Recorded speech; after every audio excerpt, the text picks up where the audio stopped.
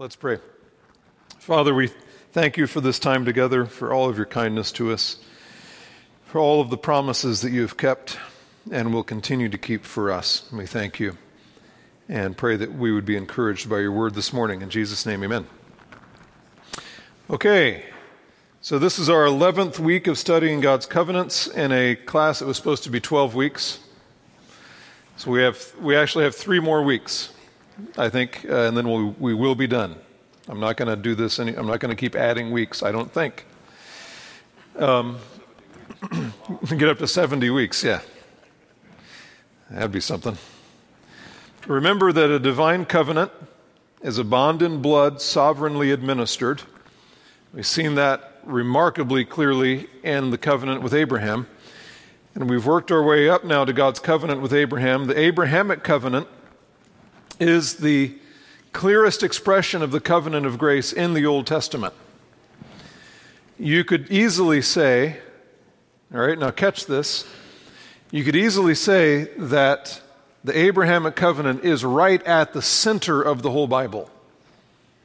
Right at the center of the whole Bible. When the Lord Jesus comes, everyone says things like this. They say, this is God fulfilling his holy covenant, the oath which he swore to Abraham our father. Now, who said that? That's a direct quote from Luke 1. That's Zechariah. That's what he says. Mary says the same thing in the Magnificat. Everyone, when Jesus comes, everyone automatically thinks, this is God keeping his promises to Abraham. Jesus coming is God keeping his promises to Abraham. That's right at the center of the Bible, okay?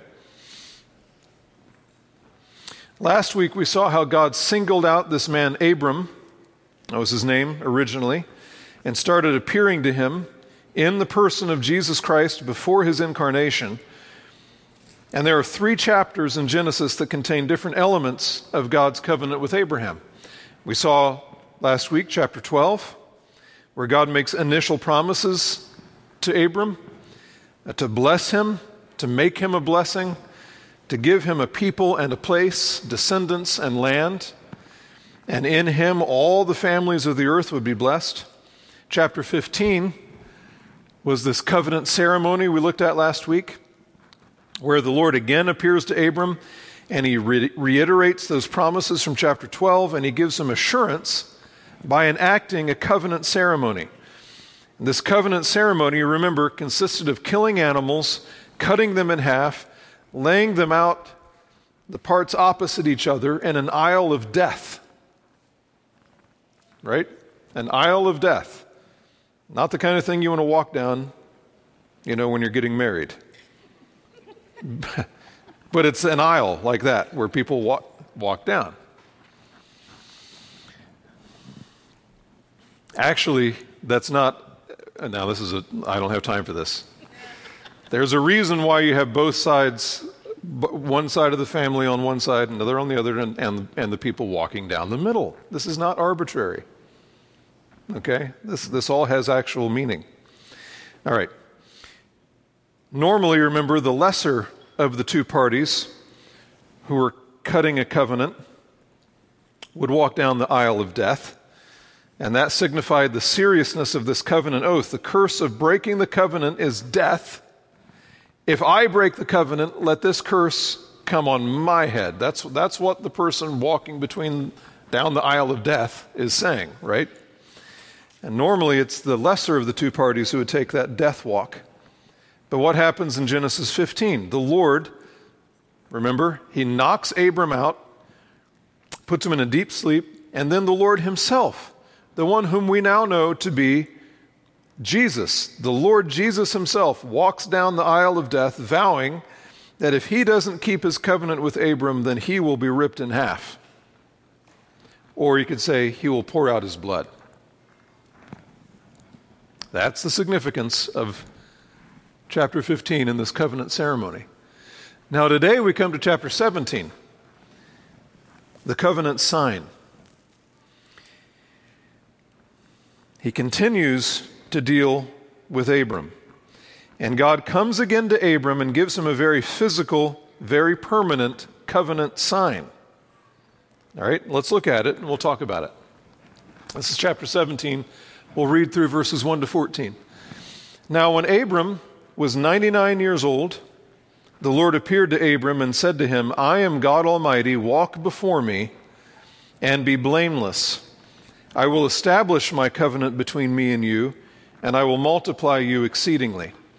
Now, this word here, establish, this is not the word that's used earlier for initially making a covenant. What is that word? Remember? Cut.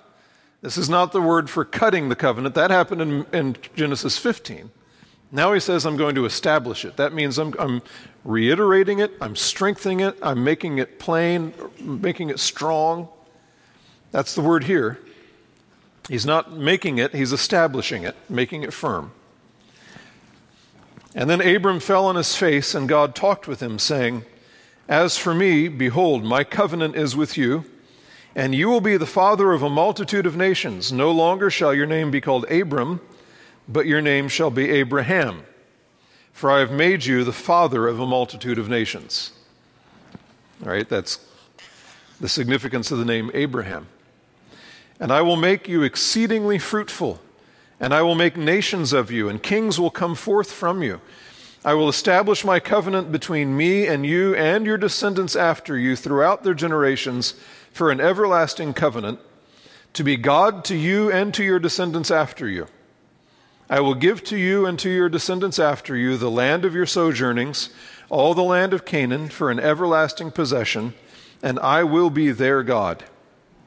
Here you see that this covenant is not with Abraham only, right? But over and over and over again, he says, this is with your descendants. And so, at the heart of God's covenant promises is the promise to be in a relationship with Abraham, but not just Abraham, with Abraham and his descendants.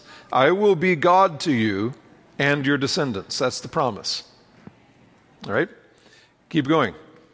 God said further to Abraham, Now as for you, you shall keep my covenant, you and your descendants after you throughout their generations. This is my covenant, which you shall keep, between me and you and your descendants after you. Every male among you shall be circumcised. And you shall be circumcised in the flesh of your foreskin, and it shall be the sign of the covenant between me and you. And every male among you who is 8 days old shall be circumcised throughout your generations. A servant who is born in the house or is bought with money from any foreigner who is not of your descendants. A servant who is born in your house or who is bought with your money shall surely be circumcised. Thus shall my covenant be in your flesh for an everlasting covenant. But an uncircumcised male who is not circumcised in the flesh of his foreskin, that person shall be cut off from his people. He has broken my covenant. Now, there's all kinds of things we could talk about with Genesis 17 that we do not have time for. We don't even begin to have time to talk about the implications of all this stuff. But there are several things we have to talk about. Let's start with this one. Number one. Is God's covenant with Abraham conditional or unconditional? Now, why is that an important question? Well, this is an important question because, as I said at the beginning, the Abrahamic covenant is the clearest expression of what? Of the covenant of grace. The Abrahamic covenant is the clearest expression of the covenant of grace in what we call the Old Testament, all right? So how can this be an expression of the covenant of grace if there are conditions attached to it? Grace, by definition, means no conditions, right? Really? Now, this same question will come up when we talk about the ultimate fulfillment of the covenant of grace, which is the new covenant in Christ. Is it conditional or unconditional, the new covenant? Thinking clearly about God's covenant with Abraham now will help us see clearly when we get to the new covenant. So, why do we ask the question at all? What makes us wonder if the Abrahamic covenant is conditional or unconditional? Well, There are different theological systems that answer this question differently. And how you answer this question, this kind of basic question, how you answer it, flows downstream in very significant ways. It's like the head of the spring, right? Everything that comes out of this is determined by how you answer this question. It's a really important question. So, for example, dispensationalism says that the Abrahamic covenant is totally unconditional. Totally unconditional. And so, how does that work out? That works its way out into the doctrine of once saved, always saved. Now, follow me. I believe, and the doctrine of our church believes, that if you are, as we've been hearing in Romans 8, remember that chain in Romans 8? Right? Foreknown, predestined, called, justified, glorified. That chain can't be broken. You understand? No one can be two of those things, or three of those things, or four, you're all or nothing. And so we believe in what's called the perseverance of the saints. The perseverance of the saints says God's people will persevere and ultimately persevere in faith and in obedience and ultimately be glorified. Right? So you can't lose your salvation in that sense. But once saved, always saved disconnects ultimate salvation from any kind of work of God in you. Okay? In other words, it doesn't matter what you do. There's just no connection whatsoever. All you have to do is say some words, believe something, even if it's just intellectual assent. So dispensationalism understands that both the Abrahamic covenant and the New Covenant are completely unconditional, and that then is interpreted to mean that since God saves us by grace, that means we don't have to obey Him. That when you say you're saved by grace, that means you don't have to obey God anymore. We only obey because we want to. I mean, that's obviously a good thing and it's the ideal, but you don't technically have to obey God in any sense. That flows from this idea that this covenant, like the Abrahamic covenant, is completely unconditional. In other words, in their way of thinking, grace removes obligation and duty. Now, does grace remove obligation and duty? Is that what we see in the New Covenant? That when you're a part of the New Covenant, no more obligation, no more duty? Is that what we see here in the Abrahamic covenant? Well, the fact is, the Abrahamic covenant is clearly conditional. All right, we've just read it. What are the conditions? Verse 1, I am God Almighty, walk before me and be blameless. Right? That doesn't mean sinless perfection. I'll tell you what it means in a second. Verse 9, you shall keep my covenant. Verse 10, every male among you shall be circumcised. Verse 14, an uncircumcised male who is not circumcised in the flesh of his foreskin, that person shall be cut off from his people. He has broken my covenant. So can we say that the Abrahamic covenant is unconditional? No. We have to say it's conditional. In order to keep this covenant, Abraham must walk before God in integrity, not perfection, but sincere, obedient faith. I believe that's what this means, walk before me and be blameless. Sincere, obedient faith and repentance. And in order to keep this covenant, Abraham and his descendants and his household must be circumcised. If any man is not circumcised, he himself will be circumcised from the covenant. That's exactly the language, right? He will be cut off from the covenant community. These words are not accidental. You understand? Yes. I mean, I hear dispensationalism means this, yeah, but I don't understand it. Yeah. Good. We don't have time to get more into that than I have, but yeah, I don't understand it either. I mean, I understand you have to kind of back up and think of the bigger picture of when people make theological decisions, you always have to ask why. What was behind that? Okay, these aren't just random, disconnected from a bigger system. So that's my very short and probably unhelpful answer. All right. How can an administration, here's the question, how can an administration of the covenant of grace have conditions? We're going to get to the same question when we come to the new covenant. What would be, here's a way to think about this. A little illustration that I read, a version of this in a book. What would be necessary for you to attend the Super Bowl a few weeks ago? What do you have to go to the Super Bowl? No, you don't need money. What do you need? You need a ticket. When you go to the Super Bowl, they're not looking in your bank account. They're not looking in your wallet. They're looking for one thing and one thing only. Do you have a ticket? Right? If you don't have a ticket, you're not getting in. And so a ticket would be the necessary condition for getting into the game. No ticket, I don't care how much money you have, don't care who you are, it doesn't matter. The point is, do you have a ticket? Necessary condition.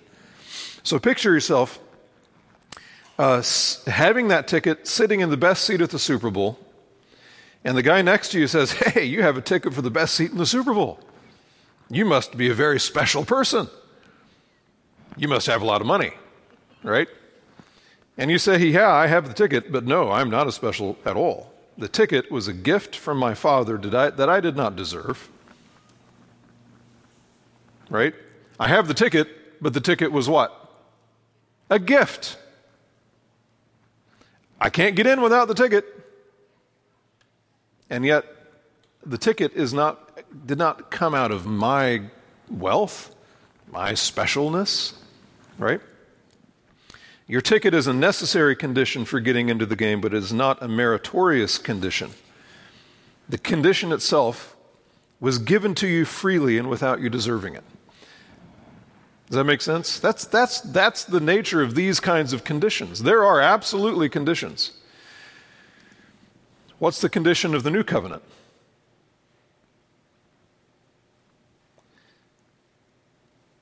Faith is the condition of the new covenant.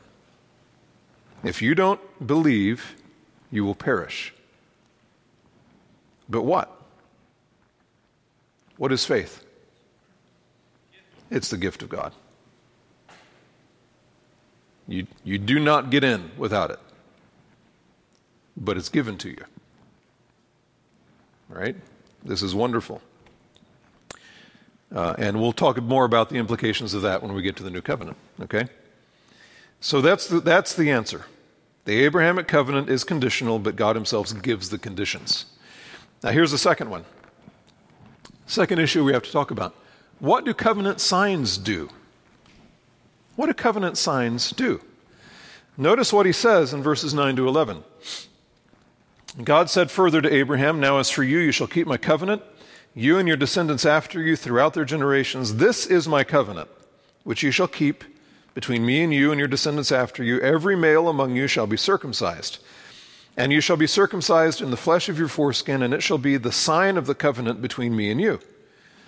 So you see clearly, plainly right here, circumcision is the sign of this covenant. Right? Everyone sees that. So what does that mean? What is a covenant sign? What do covenant signs do? What do they not do? Well, so here's the question. What is a covenant sign? A covenant sign is a visible assurance of God's faithfulness. A covenant sign, even that word sign, right? A sign isn't the thing. When you're coming into Bloomington and you see the sign for Bloomington, you don't stop there and,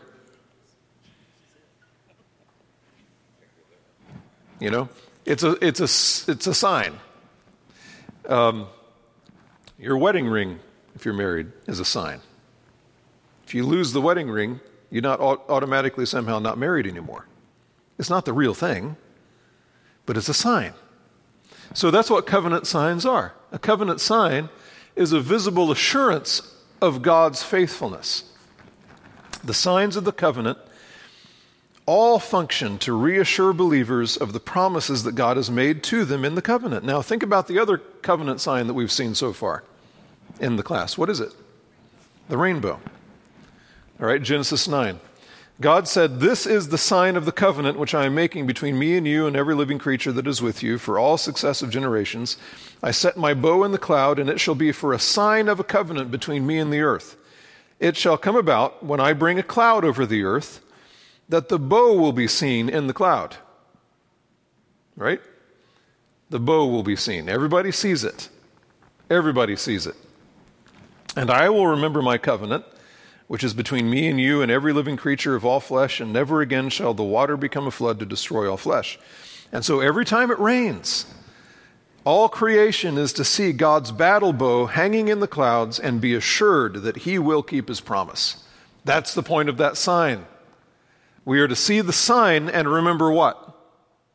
The promise. See the sign, remember the promise. See, it's raining. Oh, yeah. Right? That's the point. It's raining. It's going to be the end of the world again. No, it's not. Oh, yeah. That's right. I remember. I see the sign. We need those kinds of things.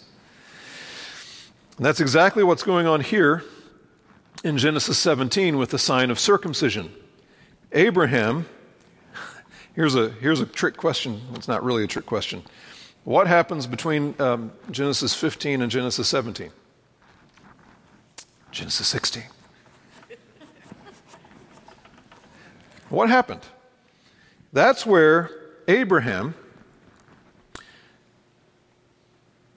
fails, right? The failure of trying to bring about God's promise of descendants by siring Ishmael through Hagar. That's Genesis 16. He needed all the help he could get to fully grasp God's covenant promises. And it wasn't that he was totally faithless in Genesis 16, because he's still thinking, I'm going to have descendants. And he believes that promise, right? He believed God, and it was credited to him as righteousness, and that didn't change. He believed God, but he starts getting all wobbly when it comes to how is this actually going to happen. So it is a failure. It's a failure, right? This was not a good thing. And so then Genesis 17 comes along, or God comes along in Genesis 17. He needed all the help he could get to fully grasp God's covenant promises. He needed God's assurance that what he had promised he would most certainly carry out. And so God stoops down low to him and gives him a very physical, very permanent sign, okay? A sign that he will see every day in his own flesh. Even more permanent than the rainbow. Every day, like every moment of every day. It's in his flesh. He will see it. And that sign is a visible token that God will keep his promises. Now, what's the relationship between the covenant sign and the covenant itself? This is really interesting. What's the relationship between the covenant sign and the covenant itself? We'll go back to chapter 17, verse 9. Look at what it says. God said further to Abraham, "Now as for you, you shall keep my covenant, you and your descendants after you throughout their generations. This is my covenant, which you shall keep between me and you and your descendants after you." Look what he says. "This is my covenant. Every male among you shall be circumcised." This is my covenant. Every male among you shall be circumcised. All right? The covenant, God himself speaks of the covenant as if it were the sign, and he speaks of the sign as if it were the covenant. So the covenant is the sign is the covenant. He speaks of them as if they're the same thing. That's how closely linked they are. And as a matter of fact, what is the way that this covenant is broken? Right?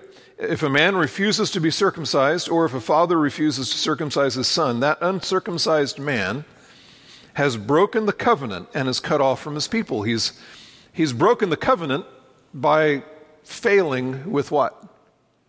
The sign. That's how closely connected they are. So that's what a covenant sign is. And we'll talk more about that in a minute. We'll keep that thought in your mind. That's how closely linked they are. This is what a covenant sign is. It is a visible token, a visible reminder, a visible assurance that God will keep his covenant promises. And the covenant sign is intimately connected to the covenant itself. Now, hold that. We'll come back to that. Here's another question. What does circumcision... Oh, sorry. Getting ahead of myself. Because we're talking about what covenant signs do. What do they not do?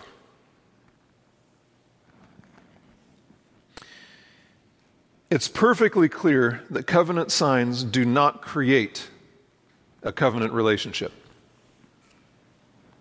Now think about this. This is very important.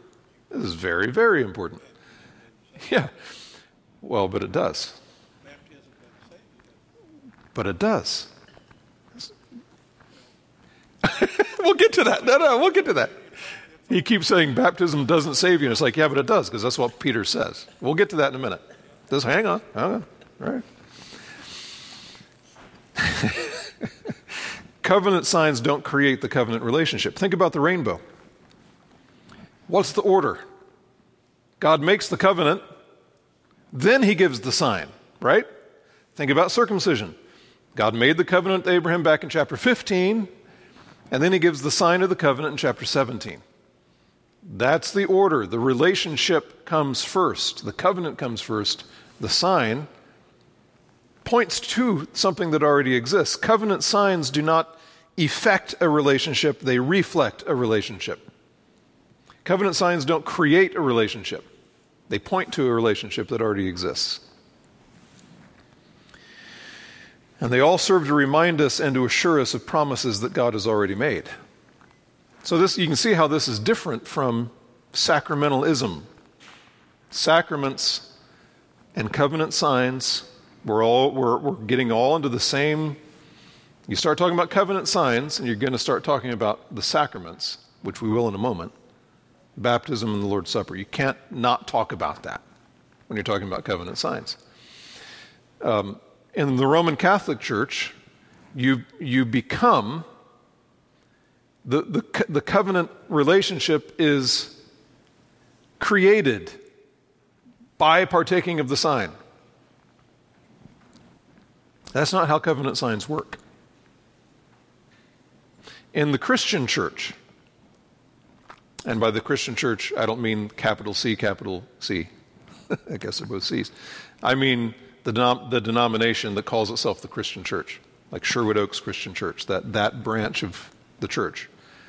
They believe they have a sacramental view of baptism as well. You cannot go to heaven unless you're baptized. Baptism does something. It changes the relationship and creates a relationship instead of reflecting a relationship. This is very important. Now, okay, we'll come back to baptism here in a minute. Let's think about circumcision in particular. What does circumcision represent? What does it mean? What is it pointing to? What's the figure? First of all, circumcision symbolized both inclusion and exclusion from the covenant community. All right? It shows who's in and who's out. We saw this in verse 14. But an uncircumcised male who is not circumcised in the flesh of his foreskin, that person shall be cut off from his people. He has broken my covenant. So that's what happens if you're not circumcised. Of course, if you are circumcised, you're visibly part of the people, the group, the community. Does that make sense? So to break it is to be removed from the community. To keep it is to be seen as a part of the community in a very visible way. So circumcision symbolized both the inclusion and the exclusion from the covenant community. If you don't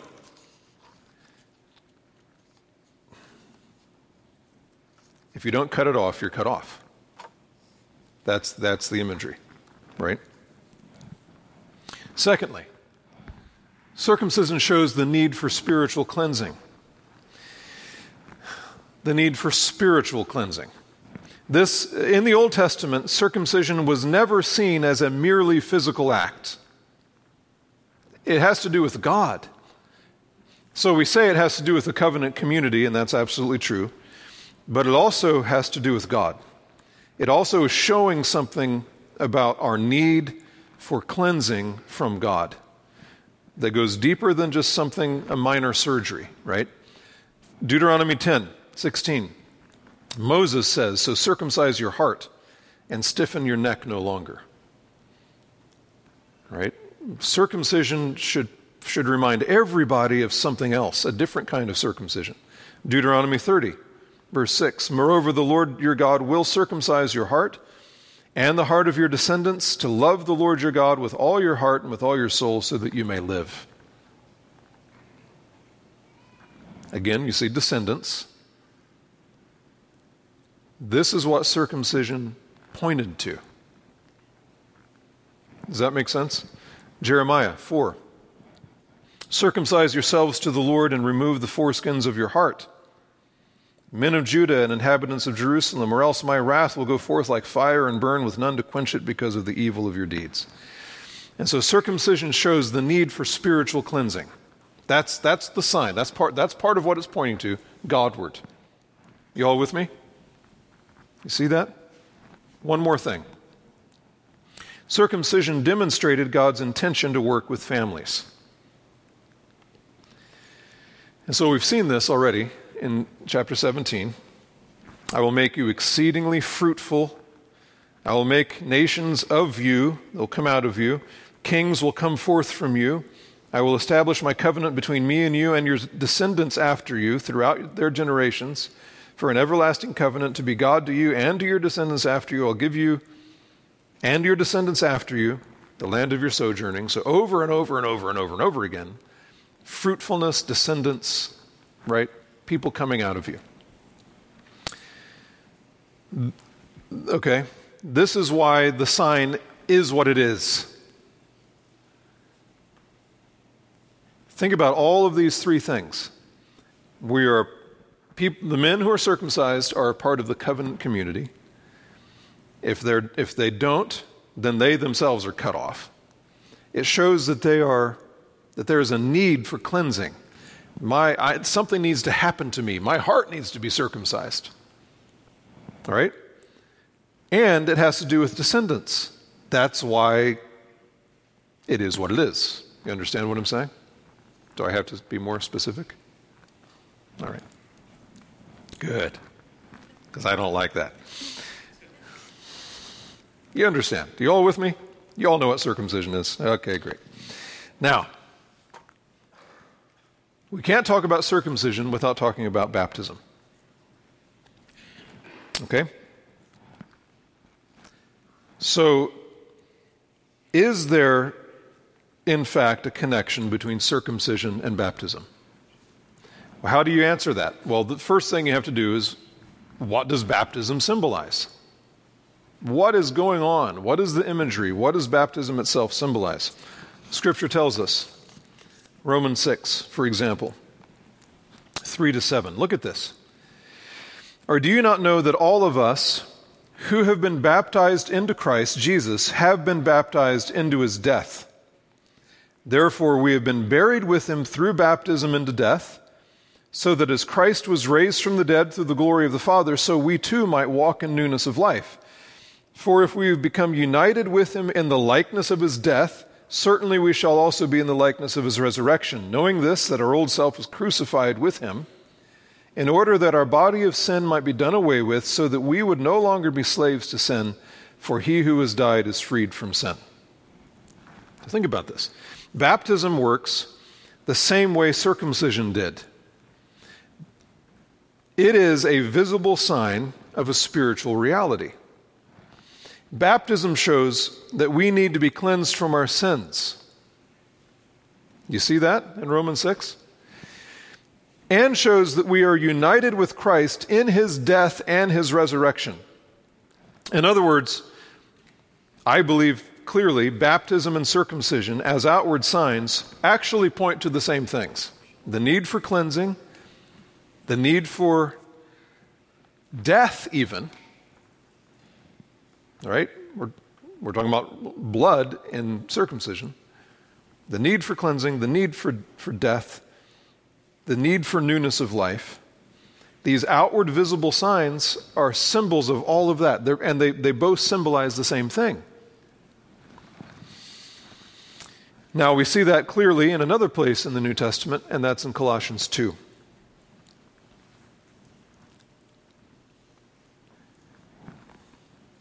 I think this is actually verse 8, starting in verse 8.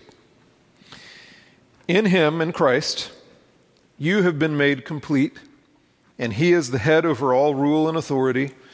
And in him you are also circumcised with a circumcision made without hands, in the removal of the body of the flesh by the circumcision of Christ, having been buried with him in baptism, in which you were also raised up with him through faith in the working of God, who raised him from the dead. Notice the role of faith here. Right? This isn't magic. When you were dead in your transgressions and the uncircumcision of your flesh, he made you alive together with him, having forgiven us all our transgressions, having canceled out the certificate of debt consisting of decrees against us, which was hostile to us, and he has taken it out of the way, having nailed it to the cross. And so, obviously here, the Apostle Paul is comparing spiritual circumcision and spiritual baptism. In other words, he's talking about, when he says, you are circumcised with a circumcision made without hands, he's talking about the circumcision that is the real thing, not just the sign. But that's what the sign pointed to. You can't divorce them. The sign pointed to that. Right? And so he's comparing spiritual circumcision and spiritual baptism, and he can do that. Why? Because the external signs both point to the same spiritual realities. They both point to the same thing. Baptism is not some totally weird new thing that is disconnected from circumcision. It's pointing to the same, they're both pointing to the same spiritual reality. Okay? Remember, circumcision was always pointing to spiritual realities. Now, let's go one step further and look at 1 Peter 3. All right. Okay. 1 Peter 3:18. Now pay close attention. For Christ also died for sins once for all, the just for the unjust, so that he might bring us to God, having been put to death in the flesh, but made alive in the Spirit, in which also he went and made proclamation to the spirits now in prison, who once were disobedient, when the patience of God kept waiting in the days of Noah, during the construction of the ark, in which a few, that is, 8 persons, were brought safely through the water. Someone want to tell me what that means? We're not going to talk about what that means. But look, he went and made proclamation to the spirits now in prison, who were once disobedient when the patience of God kept waiting in the days of Noah.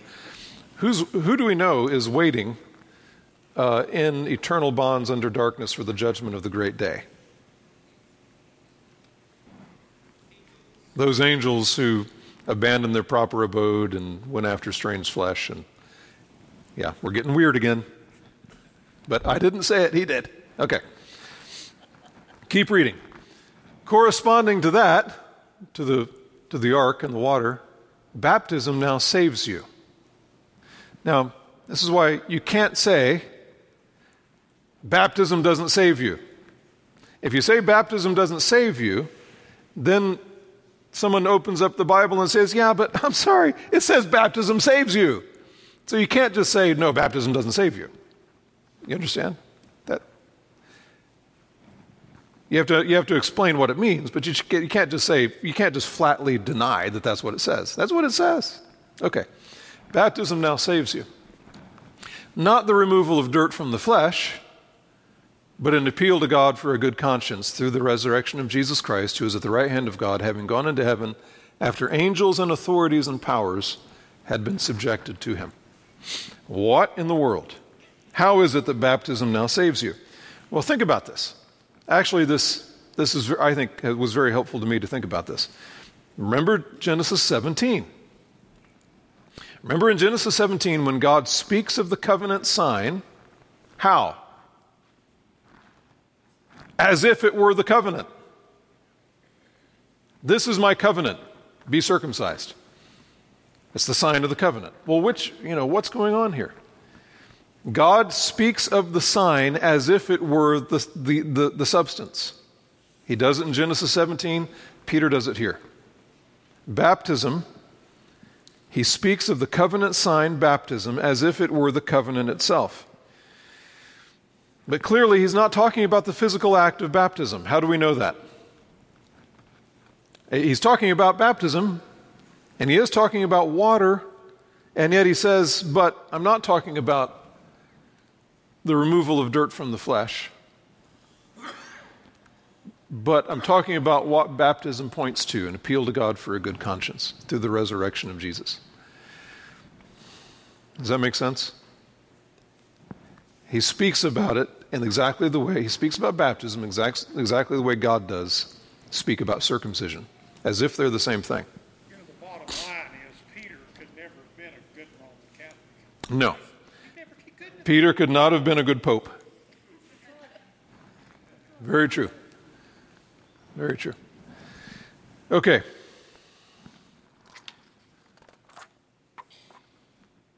I had an extra page of notes and I'm already done and it's only 10:44. So let's talk, all right? What are the questions that you have about all of this? Any questions? Yes. No. Because the covenant with Adam was the covenant of works. Right? So that was absolutely conditioned on his obedience or broken by his disobedience. The covenant of grace is different. It's not like that. It's not like do this or else. And yet there are conditions. The difference is the conditions are there, but God actually gives them to us. He actually gives us so if the condition for the new covenant is faith, but the problem is, Romans 3, there is no one who understands, there's no man who seeks for God. You cannot come to me, John 6, unless the Father who sent me draws you. That's the problem. So if anyone's going to be in the new covenant, we have to be given the condition. That's what makes Romans 8 so wonderful. Okay? We actually are given the conditions by grace.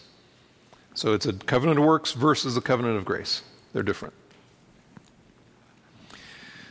So baptism, you can see, in a sense, that's the imagery that he uses here, right?